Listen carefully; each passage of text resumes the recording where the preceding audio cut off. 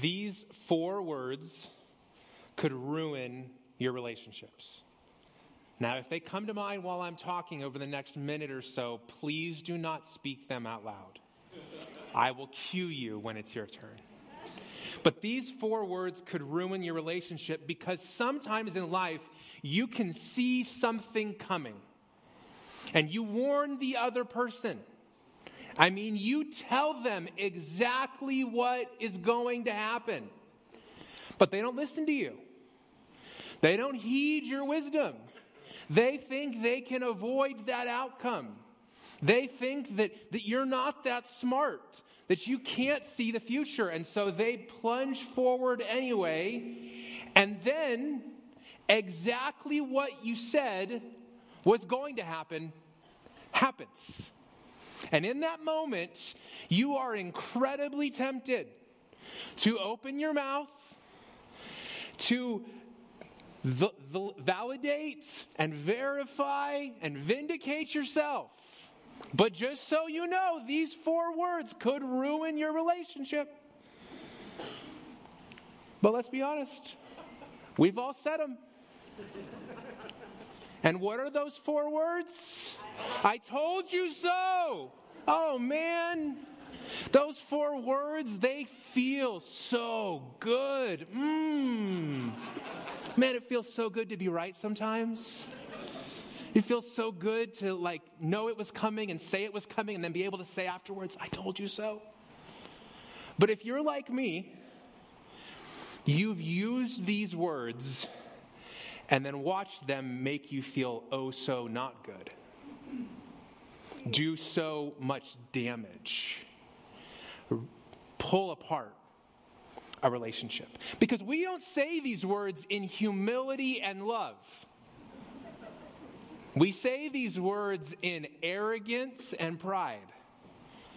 We say these words because we want the other people to know that we're right. Put it this way. You want them to know that you know that they know that you told them so. It isn't as much that you were right, it's that they know you're right. And that's why if you hear nothing else today, just beware of using those 4 words. One of the people who uses these 4 words in human history is Jonah. And if you have experienced how I told you so has hurt your marriage, or hurt your relationship with your kids, or hurt your relationship with your friends, or your coworkers, can you imagine telling the God of the universe, I told you so? Because friends, that's exactly what we're going to see today. If you're new to Cornerstone, we've been in a series for the last 3 or 4 weeks called Rediscovering Jonah, because Jonah is the story that many of us have heard in culture or seen in movies or grew up with a felt board in Sunday school and we saw it. But as we get older, when we dive back into Jonah's book and we rediscover things there, we go, whoa, there is so much more here than the story of a man and a fish. There's so much more here than I thought there was. And so I hope over the last few weeks you've been rediscovering Jonah, or maybe discovering it for the first time. Grateful for my friend Jeff, who was here last week. I'm grateful for the way that you guys encourage and support when I bring in people to help me find a sustainable rhythm of preaching. It's always good when I bring people in because they want to come back, which to me is a good sign. And so thank you for encouraging them well. But today we're going to continue. We've got 2 more weeks in this series, this week and next week. So if you have your Bibles, we're going to be in Jonah chapter 4 today. And we're going to be in this chapter for the next 2 weeks. We're going to kind of break it into 2 pieces. And as we're in Jonah 4 today, what we're going to do with the first part of it is I'm going to share with you 4 lessons from the worst prophet ever. Because I believe that with all of the prophets that we see in the Old Testament, Jonah is the worst. And he's the worst for a few reasons. I mean, he's the worst, and it's by what my dad would call a country mile. I mean, it's not a close race. But to understand Jonah, as we've been saying in this series, it's important that we understand another story that happens in the Bible, and that's in Luke 15. If you know the story of what happens in Luke 15, Jesus tells 3 parables. He tells a story about a woman who loses a coin. in her house and she tears her house apart. We hear the story about a person who loses, I just went blank on it. She loses something else. There's another lost thing. I'm just telling you, I don't remember. I gave up coffee last year and the brain just still hasn't caught up yet. But most important, it's a lost sheep. And then there's the story of what's called the lost son. And I will just tell you that when your Bible was written, there were not chapters and verses and there were not headings. So we're starting in chapter 4, but when this book was written, it wasn't like a chapter. It was just the story. And so in the Bible, the editors added a title, The Parable of the Prodigal Son, which is true, but I think a better title is The Parable of the Loving Father. Because the parable in Luke 15 is not really about the sons, it's about the Father who represents God. And in that story, we've been telling you in this series that in many ways, there's these two sons. The younger son really resembles Jonah at the beginning of the story. The beginning of Jonah runs away from God. He flees God. He doesn't want to do what God wants. And so he's thrown into the sea and a whale swallows him. It's similar to the younger son who says, Dad, I want your money. I want your stuff. If you would just die, it'd be great. But since you're not dying, give me your money. And so he goes away and he spends it all. And he wakes up, not in the belly of the whale, but in a pigsty. And then he comes back home. And that really is Jonah in Jonah 1 and 2. Well, today as we dive into Jonah 4, we're going to see that by the end of this book, Jonah's resembling the other brother. And here's what we read in Luke 15. It says, now his older son was in the field, and as he came near the house, he heard music and dancing. So the older son summoned some of the servants and questioned what these things meant. Your brother is here, he told him, and your father has slaughtered the fattened calf because he has him back safe and sound. Then he, this is the older brother, became angry and didn't want to go into the party. So his father came out into the field and he pleaded with him. But the older son replied to the father, look, I have been slaving many years for you, and I've never disobeyed your orders. Yet you never gave me a goat so that I could celebrate with my friends. But when this son of yours, who's devoured your assets with prostitutes, when he comes home, you've slaughtered the fattened calf for him. The first lesson from the worst prophet ever is this, that we often start out as the younger brother, only to later become the older brother. Jonah, at the beginning of Jonah, is the younger brother. He's running from God. He's fleeing God. But by the end of the book, what we're going to see today is that he becomes the older brother, angry at God. Now you might say, Scott, why is Jonah so angry with God? Well, to do that, we got to read a little bit of chapter 3, which we're going to do because you don't have to just read the Bible in chapters because it wasn't written that way. In Jonah 3:10, this is what it says. God saw their actions. This is from last week's message, if you missed it. Their actions, the Ninevites, that they had turned from their evil ways. So God relented from the disaster he'd threatened them with, and he did not do it. That was last week's message. Jonah goes to Nineveh. He says, 40 days, Nineveh will be destroyed. The people repent. They put on sackcloth and ashes. They fast for 3 days. No water, no food. God sees their actions, and he doesn't bring that destruction. But chapter 4 tells us Jonah, seeing this, was greatly displeased, and he became furious.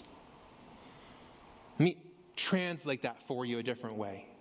Jonah turned from his anger and turned towards his anger, and yet God turned from his. The people repent, they relent, and God goes, no, I'm not going to give them justice. I'm going to give them grace. And Jonah goes, no, if you're not going to do it, then I'm going to do it.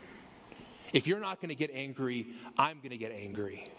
If you're not going to bring justice, then somebody's going to have to do it.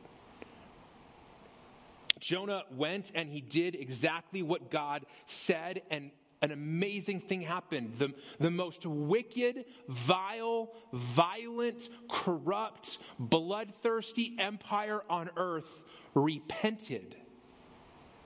Amazing that God would do that.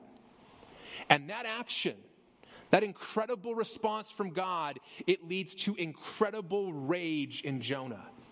See, I told you that at the beginning that Jonah told God, I told you so. That's putting it mildly.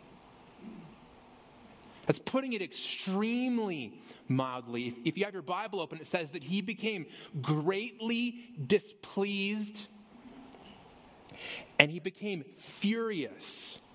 The most literal translation of the Hebrew in verse 1 is this: Jonah became evil with the evil he saw. This is not your run-of-the-mill temper tantrum or outburst. In the original language, it said his anger and his furiousness and his displeasure was so great that he became evil. With what?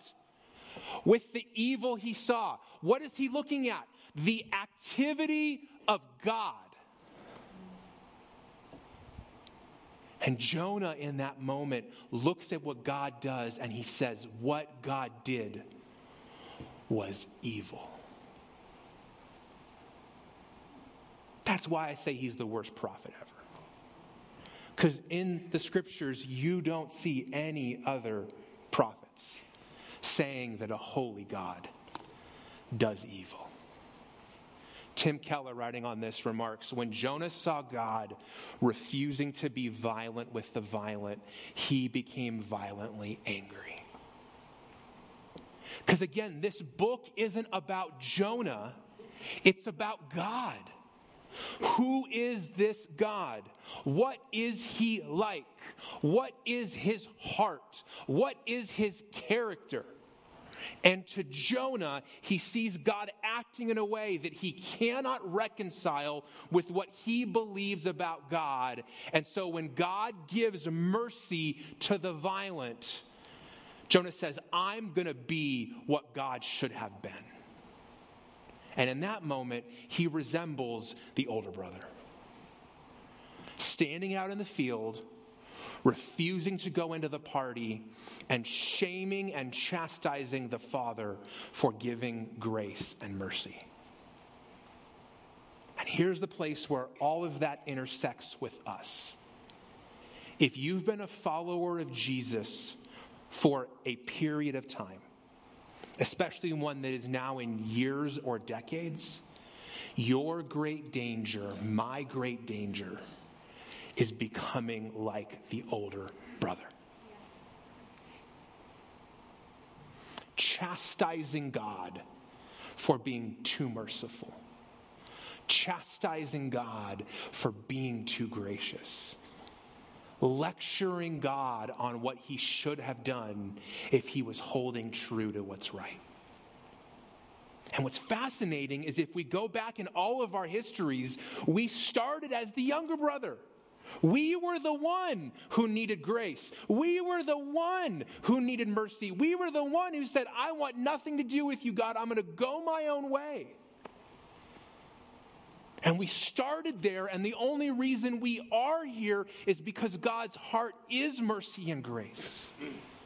That he is loving and kind. As Romans 2:4 says, it was God's kindness that leads us to repentance. Romans 5:8, God demonstrated his own love for us, that while we were still sinners, Christ died for us. We start out as the younger brother only to later become the older brother. And as crazy as it sounds, we are tempted to be just like Jonah, chastising God. And here it continues, verse 2. So Jonah prayed to the Lord, please, Lord, isn't this what I said while I was still in my own country? This is as I told you so. That's why I fled towards Tarshish in the first place. I knew that you are a gracious and compassionate God, slow to anger, abounding in faithful love, and one who relents from sending disaster. Number 2, the area where God is too much for us often reveals the area where our hearts have experienced too little. The area where we find God being too much, or he's too much for us, is often the exact same place where we have experienced too little. Now, Jonah here in Jonah 4:2 is quoting one of the most famous and notorious or noteworthy moments in the history of the people of Israel. In Exodus 34, Moses is on Mount Sinai, and he comes down with the 2 stone tablets that have the 10 commandments on them. And he hears this noise coming from the valley, and he looks down, and the people, while he was up getting the law from God, have taken all of the gold that the Egyptians gave them and turned it into a golden calf. And in that context, God speaks to Moses about who he is. And this is what God says. The Lord passed in front of Moses and proclaimed, the Lord is a compassionate and gracious God, slow to anger and abounding in faithful love and truth. It seems like Jonah 4 right here. Maintaining faithful love to 1,000 generations, forgiving iniquity, rebellion, and sin, but he will not leave the guilty unpunished, bringing the consequences of the father's iniquity on the children and the grandchildren to the 4th, 3rd, and 4th generation. This same kind of line and refrain about God's character is repeated in Nehemiah 9, Psalm 103, Psalm 105, Joel 2, 2 Peter 3. All over the Bible, this refrain is repeated.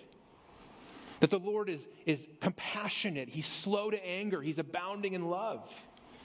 But what's so interesting is that when Jonah here in Jonah 4:2, when he quotes from Exodus 34, he doesn't quote the full text. He quotes that God is slow to anger, abounding in love, and compassionate, but he leaves out the part where God clearly says to Moses, I hold those who are sinful accountable. Jonah left out the final part about God dealing with the guilty, just as he left the words repentance and forgiveness from his sermon last week. The message to Nineveh wasn't, God has sent me so that you are not destroyed, so there's time for you to repent and be forgiven. What does he say to Nineveh? 40 days, and you'll be destroyed. He doesn't want them to know about the repentance and forgiveness.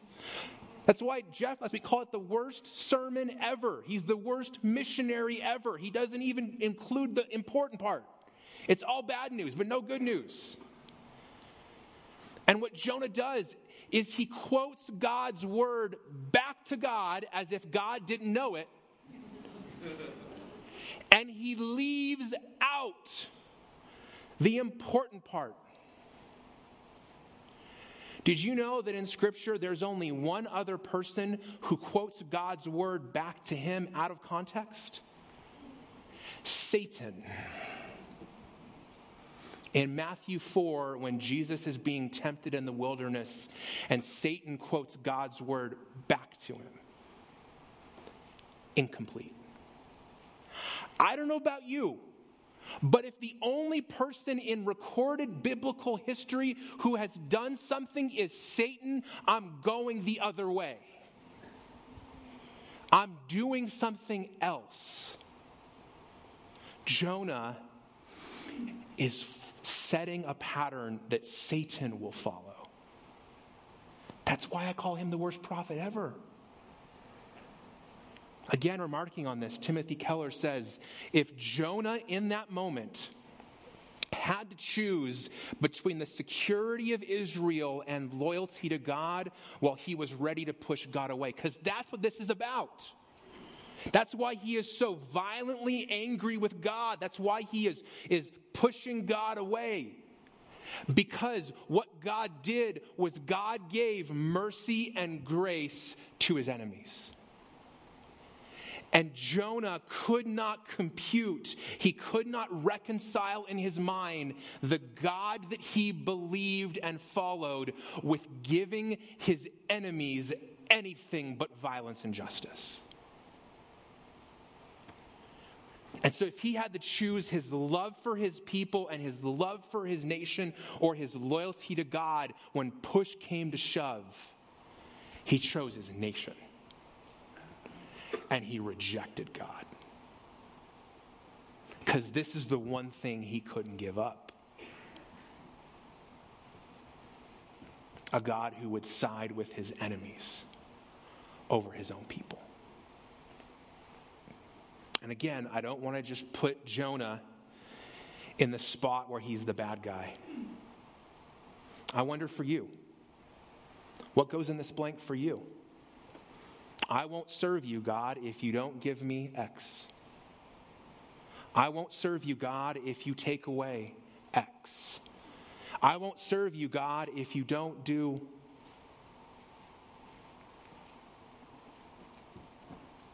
Maybe we have a different thing than Jonah did. But if we have a thing, then we're just like Jonah. And I think it's impossible to read Jonah, especially at the time that we're living in human history, and not touch on this. Jonah, in some ways, is a rebuke, not of Jonah, but the entire nation of Israel.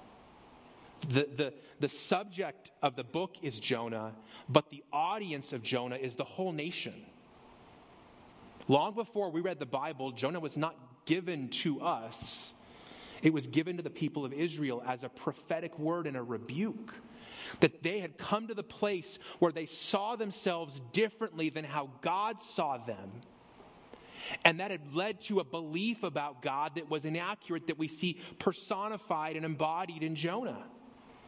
And what we see here is that it's not a sin to love your nation. But when your love for your country and your people rivals or displaces God, your love is disordered and sinful. So Jonah is not a book against patriotism. Jonah is a book against anything dislodging or displacing God as our ultimate source of love and loyalty. And so you can call it nationalism, you can call it chosenism, you can call it whatever adjective you want. I don't care what adjective you use. But if anything is more important to you than God, and if you say God has to do this in order for me to follow him, you're in a place where your love is out of order and it's sinful. Because for Jonah, God's grace for Nineveh was too much and his justice wasn't enough. God, you're too gracious to those people and you're not just enough. And the fact that he saw God as too gracious shows that, again, as we said a couple weeks ago, Jonah hasn't really understood and comprehended God's grace for him. And yet he was the prophet. He was the one who was giving the word of God. And I just want to ask you a question. What happens when you read this book? What happens when you read this book? What is the outcome in your heart when you open this book? Is it that you feel better about yourself as compared to others? Oh man, those morons, I would never struggle with that. Oh man, those guys, that person, they really need to read this because they really need this. God, you tell them. Friends, reading the Bible is not a sin. Reading the Bible is never a sin. However, it is possible to read the Bible in a way that produces sin. And when you read the Bible and it makes you self-righteous or arrogant or proud, you are sinning and reading the Bible wrong. Because what's happening here with Jonah is he is looking at the actions of God with self-righteousness and judgment. And when you are judging God, friends, you're always in the wrong seat. And what we see here is the area where God is too much for us, that often reveals the area where our hearts have experienced too little of him. So Jonah goes on. He says, "And now, Lord, take my life from me, for it is better for me to die than to live." Number 3, experiencing and living from God's grace are very different things. Experiencing God's grace and living from God's grace are very, very different things. Catch what Jonah says here. After he judges God and becomes violently evil in his anger towards God, he says to God, "And now take my life, God. Kill me now. Because it's better for me, now that this has happened, for me to die." than it is for me to live. Jonah would rather die than live in a world where his enemy received God's mercy, compassion, and grace. God, if that's how you're going to act in this world, I don't want to be in it. God, if that's what you're going to do, then take me out. And what's so fascinating, if you've been reading through Jonah and you've been here for this series, is just 2 chapters ago in Jonah 2:2, Jonah prayed to live. He's drowning in the ocean. He's falling down into the sea. He says, the seaweed is coming around me. And he prays to God, save me. And God sends the whale. And now 2 chapters later, he's like, forget that. I want to die. He would rather die than live in a world where God acts like this. And you go, how is that possible? He experienced God's grace. He was a prophet of God. He saw God move. Because friends, experiencing it in a moment and continuing to live from it are different. Let me show you a bridge right here. This bridge is a portion of Interstate 79 between Pittsburgh and Lake Erie. For many years, this bridge remained partially constructed. Because what happened is all of these posts that were placed in these swamps would be planted and posted, and they would be preparing to set the bridge on top of it, except the posts would continue sinking. And again, they would go back thinking they had hit bedrock, only for the posts to sink again. And it took many years for this road to be completed, because as deep as they thought the bedrock was, it was actually deeper. And until the post had met the bedrock, they couldn't put the bridge on top of it, because the soil would shift and the road would be unsteady. That is the perfect metaphor for Jonah's heart. And for many of our hearts. That we've experienced God's grace, but it hasn't truly sunken down to bedrock. And so we're still living out of an old way of view that we think we've done better than other people. Therefore, we're more worthy of God's love than those people. Instead of realizing that the only reason any of us are here is grace. The only reason any of us can sing is that God has taken our grave and turned it into gardens.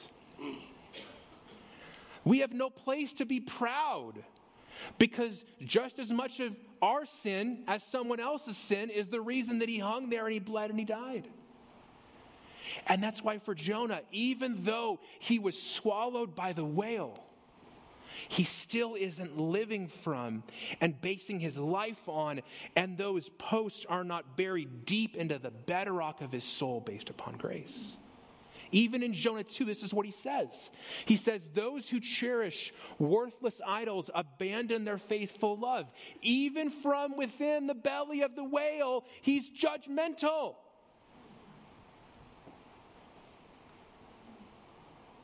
Jonah is still fixated on others getting justice rather than where he received grace. He still doesn't get it. He's in the belly of the whale. And he's fixated on all the ways that Nineveh is evil.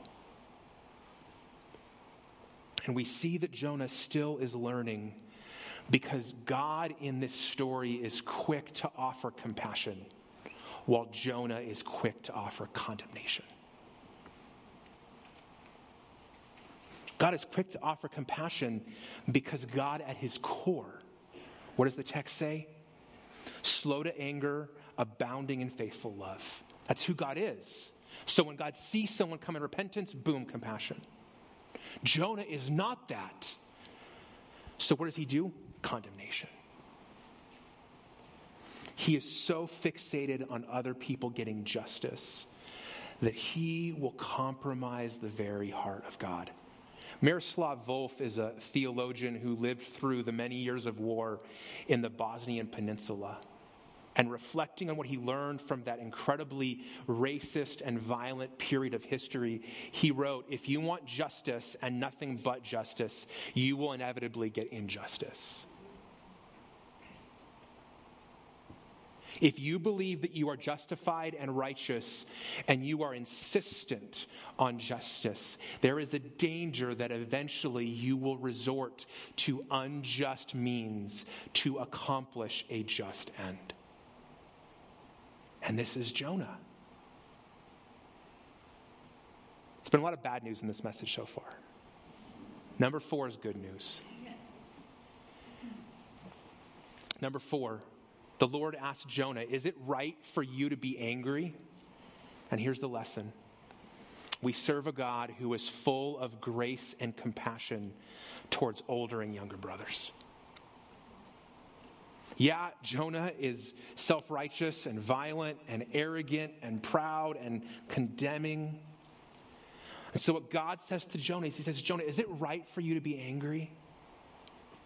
And you got to wait till next week to get the question answered. Come back and God will answer his own question. But one thing I want to be really clear on is, as we kind of bring this to a close, anger is not wrong. God asked Jonah here, Jonah, is it right for you to be angry? He doesn't ask him, is it good that you're angry? Because what we see in the scriptures is we see that Jesus gets angry. The beginning and end of his ministry, he clears the temple because it's been corrupted. In Ephesians 4, the Apostle Paul says, be angry and do not sin. So because there's an and there, there's an idea that you can be angry and not sin. So it's possible to be angry and not sinful. It's possible, but as you guys know, it's far from easy. It's way easier to be angry and sin. And friends, why is Jonah so angry? Essentially what he's saying, the way I would answer the question if I didn't have the rest of the book, Jonah, is it right for you to be angry? Is Jonah has essentially said all throughout this book, how could my God do this? God, how could you be like this? How could you allow this? How could you work like this? And God's asking Jonah, do you have a right to ask that question? And how have you been asking that question? Jonah doesn't ask God questions with curiosity and humility. He asks God questions with condemnation and arrogance. And I wonder for you today, what are you asking God? Have you been carrying a question like Jonah has, a question that you've been fixated on or frustrated with, something that God either has done or hasn't done? Some way that you wanted God to move or that he didn't move? Some question that you've been taking to him and laboring over in prayer. God, how long and how are you going to solve this? And God, what are you doing? And how could you allow this? And what's going on here? And if you're this, how about that? I wonder, what are you asking God today? And how are you asking him? Again, it's not a sin to be angry. It is a sin to be arrogant, though.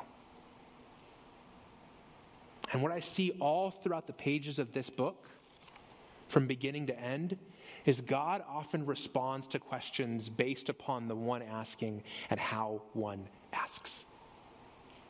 All throughout the New Testament, we see Jesus respond to people based upon why they're asking. If it's a Pharisee and he's trying to be trapped, he answers it one way. If it's someone who's coming in curiosity and humility, he answers it another way. The reason why I said the end of this is good news is because if you're like me, you're like, how is Jonah's book in the Bible? Like, after all of this, why would this book be here? Well, the only person who could have told this story fully is Jonah. So he had to have consented at some point, either written himself or told the story to somebody else. And all of us, I believe, have a little bit of Jonah in us. A little bit, sometimes a lot. All of us at one point are the younger brother, and many of us at one point wake up and realize, oh, I'm the older brother. And here's the good news. In spite of how sinful Jonah is, in spite of what a racist Jonah is, in spite of all the stuff God has done for Jonah, in spite of the fact that Jonah continues to go on, in a sense, accusing God, angry at God, what is God doing? What is God's response to Jonah? He's still totally committed to Jonah. He's still working with Jonah, and he still hasn't given up on Jonah. Let me put it this way. There's a party that God is throwing. We obviously know that younger brothers get invited, or else none of us would be here. The good news is that God also invites older brothers to the party. If you're judgmental,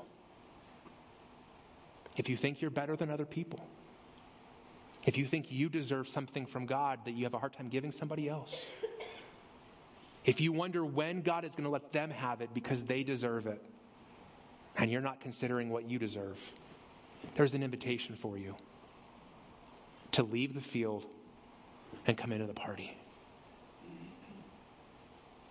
We'll talk about what happens with Jonah in the end, but right now I'm not concerned about where Jonah ends up. I'm concerned where you end up. And if you wake up today or this week and realize, oh man, I'm the older brother, I'm Jonah, this is not a message of condemnation and shame. It's a message of invitation. The party's open for you too. Let's talk about some next steps this morning. First one, and this is right on where we've been talking about, I'd encourage you to ask yourself this week, am I more like the younger brother or the older brother in Luke 15? Whose position are you more in these days?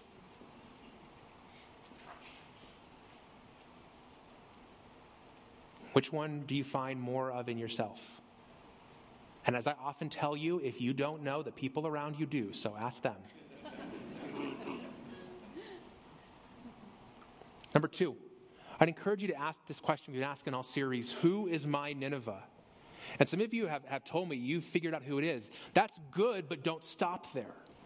Identify your next step in response to that answer. So if you figure out, hey, these are the people that I believe are outside of God's love, mercy, compassion, then what do you do with that? It's good to know knowledge is half the battle, but it's only half. What's your next step?